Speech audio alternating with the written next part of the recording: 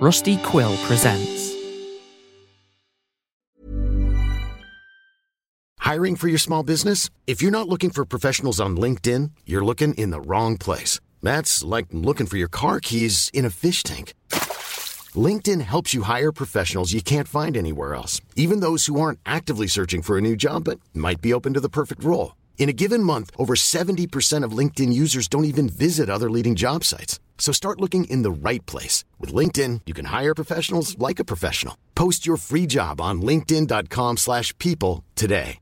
Ready to pop the question? The jewelers at BlueNile.com have got sparkle down to a science with beautiful lab-grown diamonds worthy of your most brilliant moments. Their lab-grown diamonds are independently graded and guaranteed identical to natural diamonds, and they're ready to ship to your door. Go to BlueNile.com and use promo code LISTEN to get $50 off your purchase of $500 or more. That's code LISTEN at BlueNile.com for $50 off. BlueNile.com, code LISTEN. Hi, I'm Daniel, founder of Pretty Litter. Did you know cats tend to hide symptoms of sickness and pain? I learned this the hard way after losing my cat, Gingy. So I created Pretty Litter, a health monitoring litter that helps detect early signs of illness by changing colors, saving you money and potentially your cat's life. Pretty Litter is veterinarian developed, and it's the easiest way to keep tabs on your fur baby's health right at home. Go to prettylitter.com and use code ACAST for 20% off your first order and a free cat toy. Terms and conditions apply. See site for details. There's never been a faster or easier way to start your weight loss journey than with PlushCare. PlushCare accepts most insurance plans and gives you online access to board-certified physicians who can prescribe FDA-approved weight loss medications like Wegovy and Zepbound for those who qualify. Take charge of your health and speak with a board-certified physician about a weight loss plan that's right for you. Get started today at plushcare.com/weight loss. That's plushcare.com/weight loss. plushcare.com/weight loss. Hey, it's Ryan Reynolds, and I'm here with Keith, co-star of my upcoming film, If, only in theaters May 17th. Do you want to tell people the big news? All right, I'll do it. Sign up now and you'll get unlimited for $15 a month and 6 months of Paramount Plus Essential Plan on us. MintMobile.com/switch. Upfront payment of $45 equivalent to $15 per month. Unlimited over 40 gigabytes per month. Face lower speeds. Videos at 480p. Active Mint customers by 531.24 get 6 months of Paramount Plus Essential Plan. Auto renews after 6 months. Offer ends May 31st, 2024. Separate Paramount Plus registration required. Terms and conditions apply if rated PG. The saddest lines are parallel ones. Side by side, but never touching. Welcome back to Spirit Box Radio.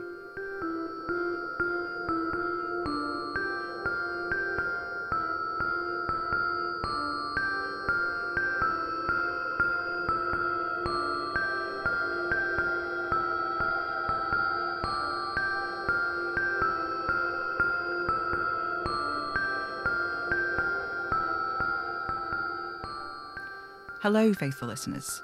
I know what you're thinking. I mean, maybe not you specifically. I'm not... Oh, you know what I'm saying. I know how it sounds that I hid the crown, and I know why you're all talking about it. I know it sounds bad, but it's not. Honestly.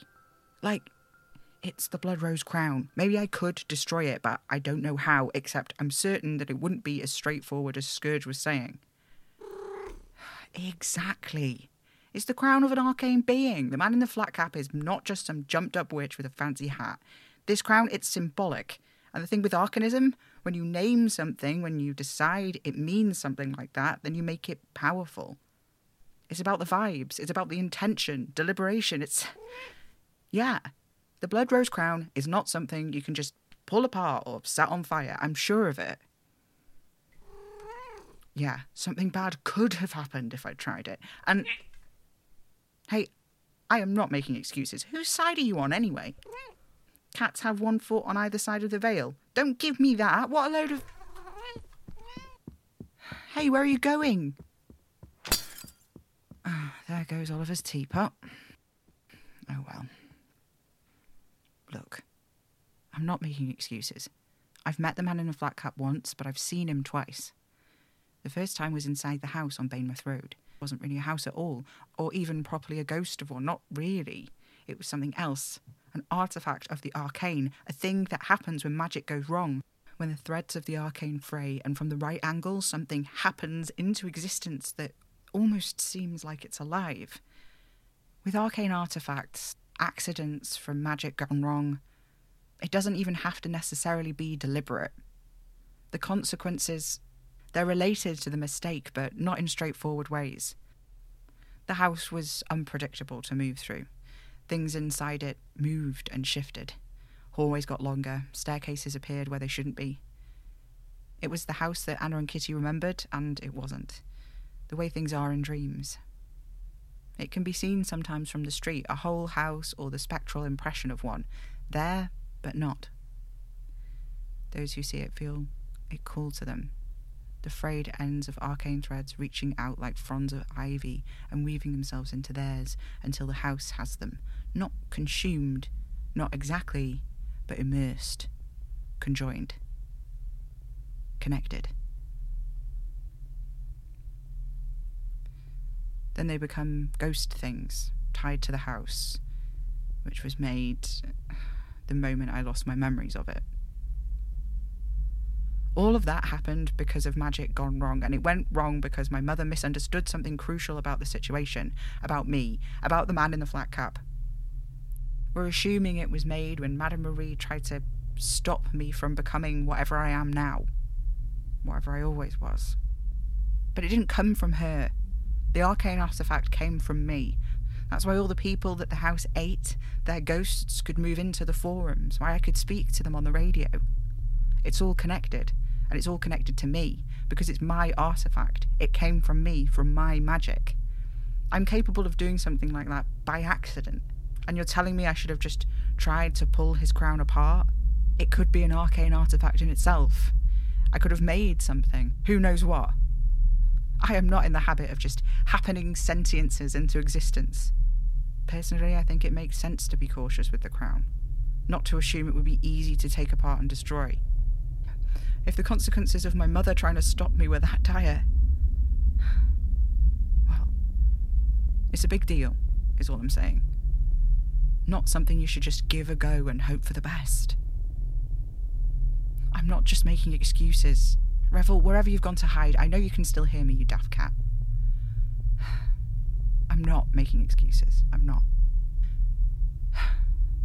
So I do understand where you're all coming from on the forums. I really do. But I just don't think it's that straightforward. In better news, maybe, whilst the show was off the air, I found an augury forecast for you all. It was tucked away in the back of our sock drawer, written on a Christmas gift tag in extremely tiny font. I only found it because I was looking for the other half of my favourite pair of socks. I almost forgot about it completely because, well, I was avoiding the show and the forums at the time. At the top of the tag, which was shaped like a Christmas tree, it said, "For the first week of the new year." It didn't say which new year, mind, but when I asked Oliver, he was pretty sure it wasn't there when he sorted through everything just before I moved in. So the soonest new year it could be is this one, 2023. And as it says the new year rather than something more specific, I'm assuming this is the one that it meant. I'll share it with you now. If your name begins with Q, this is not the time for rash decisions. 4 sparrows sit in a row along the garden wall. What are they doing? Are they queuing? For what? They are birds. Who knows? All that is certain is that you will lose your keys between now and Wednesday. For those of you over 5'6", this is going to be a bad time for new shoes for at least 3 months. A buzzard flies clockwise above the North Tower. This month is a good one to learn a new instrument. And so concludes the augury forecast. Now then, a few people have been weighing in with their thoughts about this coven of witches Kitty stumbled across in Salem. There's often a lot of witches and arcanists in and around Salem. Like it said in Oliver's book, low-key still don't know how to process the fact that he wrote a book, it said that Salem attracts magic users and occultists because of its associations with witchcraft following the witch trials. It's been made a holy place by people treating it like it's a holy place. There are a number of groups of witches known to operate in the area, some of them who live there and others who visit regularly.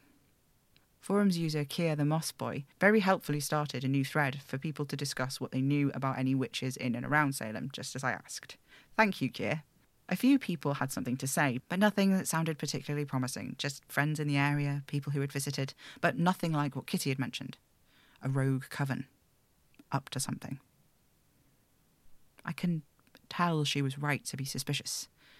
I think I'd know if she wasn't, and like I said last week, what's the point in resurrecting her if I don't trust her instincts? I hope it's been good for her, being away. It can't have been easy the last few months. I mean, she died. And not just for a couple of minutes, like when it's happened to me. For a whole week. It's got to have a lasting effect, right? And being brought back the way I did it. I'm being sidetracked. One part of Kitty's intuition feels wrong to me, though I can't say why. My instinct when there's something suspicious going on with a group of arcane practitioners is to say they're going to end the world, and with reason, I think. But Kitty's convinced it's not about that this time. And I do trust her that this coven is suspicious, but something is telling me that it is about the world ending, but maybe not like it was with the Scaremongers. With them, it was all about setting up the ritual, gathering support, bringing people in. I'll admit it probably won't be like that was. I mean, like, what's the likelihood of two Arcanist cults setting themselves up around making people soup? In everyone's discussions on the forums, though, several of you faithful listeners pointed out that the Scaremongers weren't the only cannibal Arcanists that we know of, and they weren't the only ones whose rituals centred around soup. Forums user Lola Cerberus Hurst could even pinpoint when exactly other mentions of Arcanists eating people came up. There was the person with the burger van and the disappearing soup kitchen volunteer. The Scaremongers, they believed they were redistributing the people they ate. Their proper name was subscribers to the redistribution. It was all in service of the harbinger of the end, scarcity, who's all about, well, scarcity. It's about making do with what you have, valuing the resources available to you, but in the worst way imaginable. It's cultivating a scarcity mindset. Perhaps the people in Salem are doing something similar related to strife, but it doesn't seem similar to that letter I received some time ago about Prague, where someone actually saw strife nearby when things were going down. I feel like if it was strife, it would be violent. And if it was violent, in a smallish place like Salem, someone must have noticed. Likewise for the cannibalism, I suppose. I'd never have found Scarcity's little cults at all if Arcanists hadn't started disappearing. Kitty was one of the first ones who noticed that too. She's a good investigator, isn't she? So if it's not Scarcity and it's not strife, it could be Scourge. I don't know. My intuition says it's not, but I don't know why. We've never found a cult about Scourge. No one's mentioned it, and he's never brought it up either. We've talked about the Scaremongers, and I think I've even mentioned Strife's little fight clubs to him before, but he's never taunted me with knowledge about something around himself. And I feel like he would. Wouldn't he? I don't know. Oh. Hello, Arlo. Hey, Sam. You knew it was me. Sorry, am I interrupting you? No, not at all, please. I'm airing the show. I was just talking about you, actually. Kind of. Actually, never mind. Sorry, I didn't think... I know you're usually up at this time. I thought you weren't doing the show anymore. Yeah, I picked it up again. Kitty didn't say anything? We haven't heard from her. Me and Anna, I mean. Oh. Anna's she's still angry about what happened. I mean, not speaking to me, I understand, but stonewalling Kitty too? None of this is Kitty's fault. I've tried to explain that, but Anna She'll won't... come to terms with it in her own time, Sam. Yeah. She just needs time. Yeah. Anna loves you, Sam. You're her baby brother. She'll forgive you in the end. In the end. Maybe she shouldn't forgive me. What? Why? What I did to Kitty, I bound her to me without her knowledge or consent. All the other major arcana, they agreed, they consented, but Kitty, she never had the choice. I took it from her. Anna's right to be angry with me. I'm angry with me. Is Kitty? She says not, but... There you go, then. It's not that simple. Just trust people, Sam. You have to. Even though it's scary, You have to believe people when they tell you how they feel. Otherwise, well, what else is there? What else indeed? Sorry, why did you call, Arlo? I guess it wasn't just to listen to me moan about my sisters. Actually, I was wondering if you'd help me with something. I can try. I've been thinking about the scaremongers. What about them? I'm not the only one left alive, am I? There are more of us out there, people the cult brought in, lied to. It's the things we did when we were there. None of it is easy to live with. I love it here, with Anna, but sometimes I wonder, perhaps if we could speak to each other, the ones who lived through it together, maybe it might make it easier to move on. You want to find other former scaremongers? Do you think it's a horrible idea? No, I don't. And you want me to help? Well, a lot of them were Arcanists. I know the chances of them tuning into your show are pretty low, but maybe someone who listens knows someone. There were people on your forums who knew some folks who disappeared, right? Maybe there are connections there we can use to find the other survivors. That's actually not a bad idea. You really think so? Yeah, Well, we're already on the air, so faithful listeners, if you know anyone who might have connections to anyone else in the Scaremongers, we'll open a new thread on the forums about it and you can let us know, right? How's that sound, Arlo? Brilliant. Thank you, Sam. It's all right. Not just for this. For everything. For taking me in. I'm not sure I would have, given the circumstance. What? Don't be daft, Arlo. You're welcome here. You know that, right? Yeah, I do, but I don't get it. Not really. I'm just grateful to you and Anna, Kitty and Oliver too, of course. Yeah, it's nothing, Arlo. It's not, and I appreciate it. You did save my life. Nah, you saved your own life. And loads of other people's too. Not really. No, really, you did. If you hadn't reached out, sent me those tapes, just think how many more people the Scaremongers would have got to. They're all alive because of you. You did that. But I couldn't save Maria. I couldn't either. I'm not sure Maria wanted to be saved. I don't think Maria ever had the chance to find out what she wanted. She was just passed along from person to person, always the center of some prophecy or other. She never got to find out who she really was. No. Sorry, I didn't think about... Sorry. It's okay. No, I should have thought more. Sorry. It's fine, Arlo. Sam. I said it's fine. Okay. I'm gonna go now. Okay.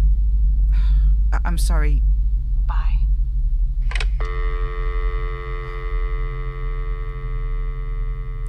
Oh, shit.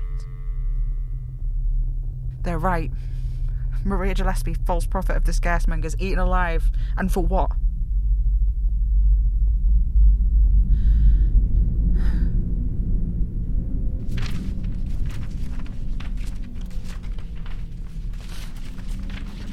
What's that? Oh my god, it's the letter. The letter about Maria Gillespie. It's been so long since I first saw it.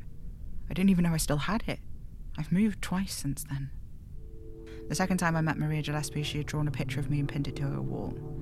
Standard behaviour for a 7-year-old. There were drawings all over Maria's walls, hyper-real in some aspects, in others dizzyingly abstract. There were layers and layers of them, all dated and signed. 30 years' worth of drawings produced by the same 3-inch hands that smudged the glass between us. Maria is not 7 years old. Visit her in 20 years' time, she might show me a new drawing, but Maria was born in June of 1968. When I last visited her, it was August 2012. I'm writing this down in April 2016. Whenever you're reading this, it doesn't matter. Maria Gillespie is still, for the most part, 7 years old. Frozen, just like one of her paintings. Almost 60 years a child, so much of it spent alone, just drawing pictures. The Scaremongers let her out. fed her people, made her grow. And they ate her. I wonder what she remembered before she died. Did she remember that long childhood? In those recordings of her with B, it seemed like she almost did. Almost, but not quite. I suppose memories are like that for a lot of people. I wouldn't know. All I have of my childhood are those moments when I was almost an adult, when Em was already so scared of what I'd become that... And those dizzying moments, right before I met the man in the flat cap. What was that? It was almost like walking through the house at Bainmouth Road. The way in to find the man in the flat cap, that was there in Dizzard on Bainmouth Road. A trap door. A trap door like what appeared when Kitty escaped from the house. A trap door like what appeared when we found Em's body in what used to be her office. A trap door like I found in the house I burned down that was full of notes and letters. The house is a part of me. The trap door is a part of me. It's still there. My memories.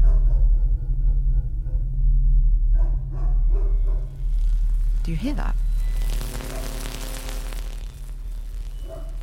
Hello? There's no one here. There's a box.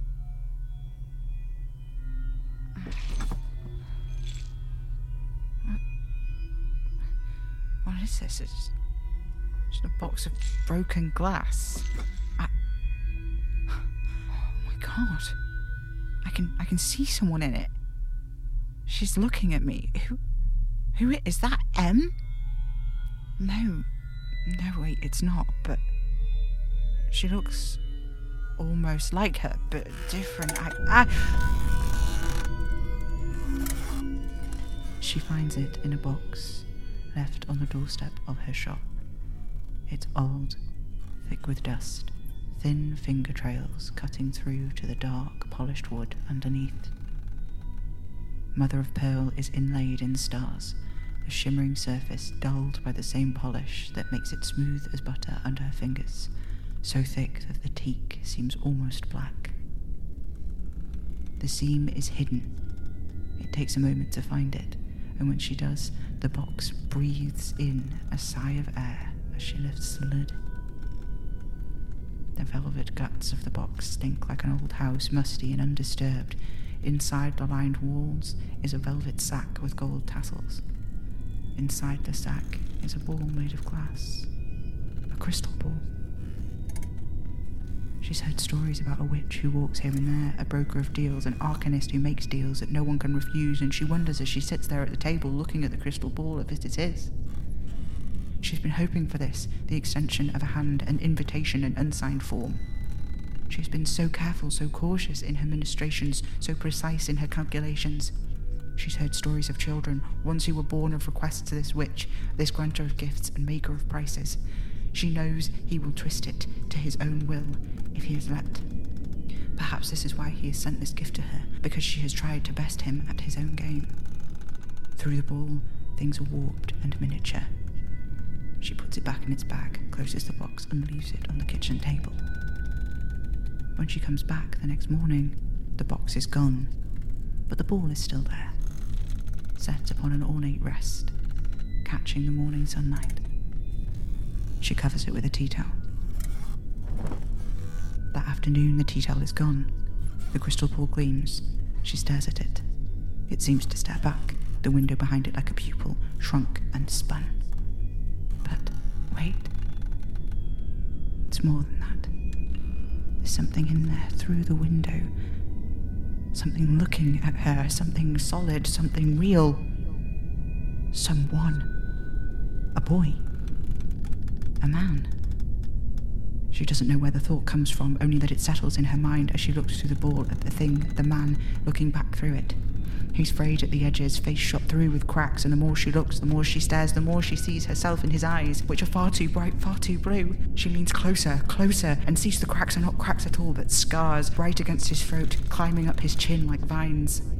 He's shaking. He's holding the glass in his hands. He sees her. She knows that he can see, and in his face she sees herself and something else, something terrible.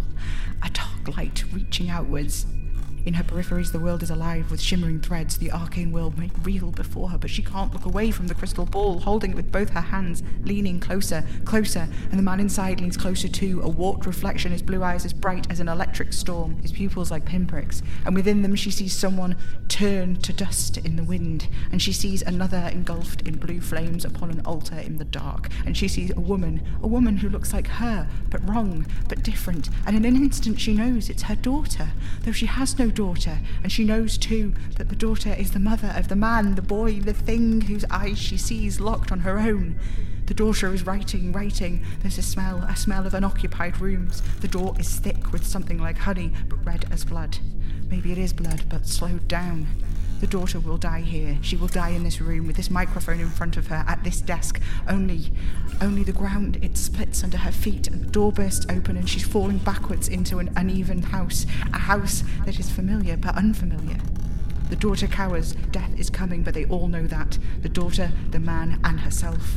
Death is coming and they are all a part of it, and he, the man, he is the end itself, not just himself, but the fabric of everything, and she sees it all, and she sees it every moment between her own, there on the kitchen floor, and the man lying on the floor of another flat above another shop, not far from her own, just streets away, and many, many years, and her own death and her daughter's death. It's unfolding right there in her eyes, and she sees behind the crystal ball there is a man in the doorway to the flat, and they cannot see her face. Not her, not the man in the crystal ball, and she knows it's him, the one who walks here and there, and he has come to make an offer, but she already knows what she will do. The boy in the crystal ball, he is the end, the gift, and the means, the price. Her grandson, child of her daughter, a daughter she will carry, who will live happy days in this very flat, this flat that belongs to her mother, who will one day hear and raise the man staring at her from this crystal ball, with growing horror in his voice as he speaks it all, speaks everything she thinks and feels, speaks it fast and furious into the shard of the ball she holds in her hands, this crystal ball that belongs to the one who walks here and there, a crystal ball which does not show the future but consequences, and on this floor she will die, and her love will die with her, for the birth of a daughter they'll barely hold, a daughter who'll grow the end of us all inside of her, a boy who will stare into a shard of a crystal ball and see the cost of his life, the blood spilled already on his behalf. The deal is writ, the price is paid, the end is high, the deal is writ, the stones are laid, you were you before you were born, and this is what you're meant for, ender of worlds, breaker of deals, the end, the deal is writ, Sam? The deal is writ. Sam! Are you alright? Yeah, I'm okay.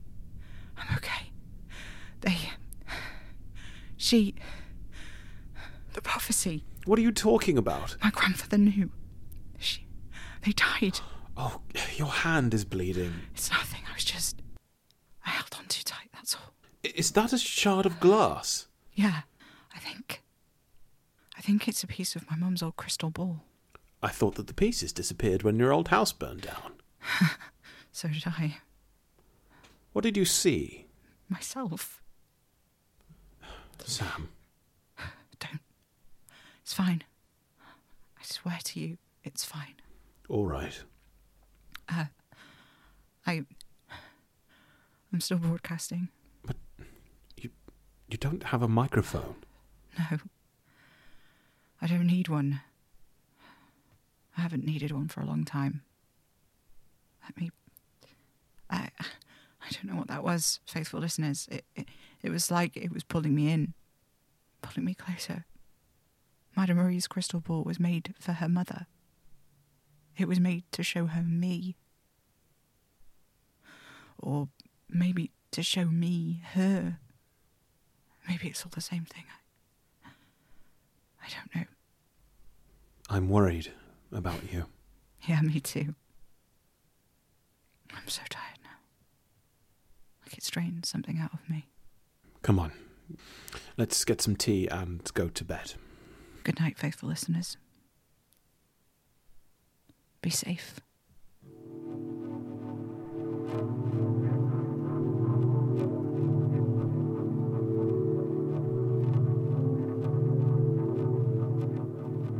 Spirit Box Radio is a Hanging Sauce Studios podcast, written, directed, edited and produced by Aira Major.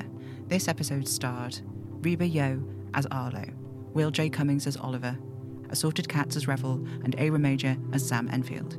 If you enjoy the show and want early access and bonus content, you can help us by supporting us on Patreon at patreon.com/Hanging Sauce Studios.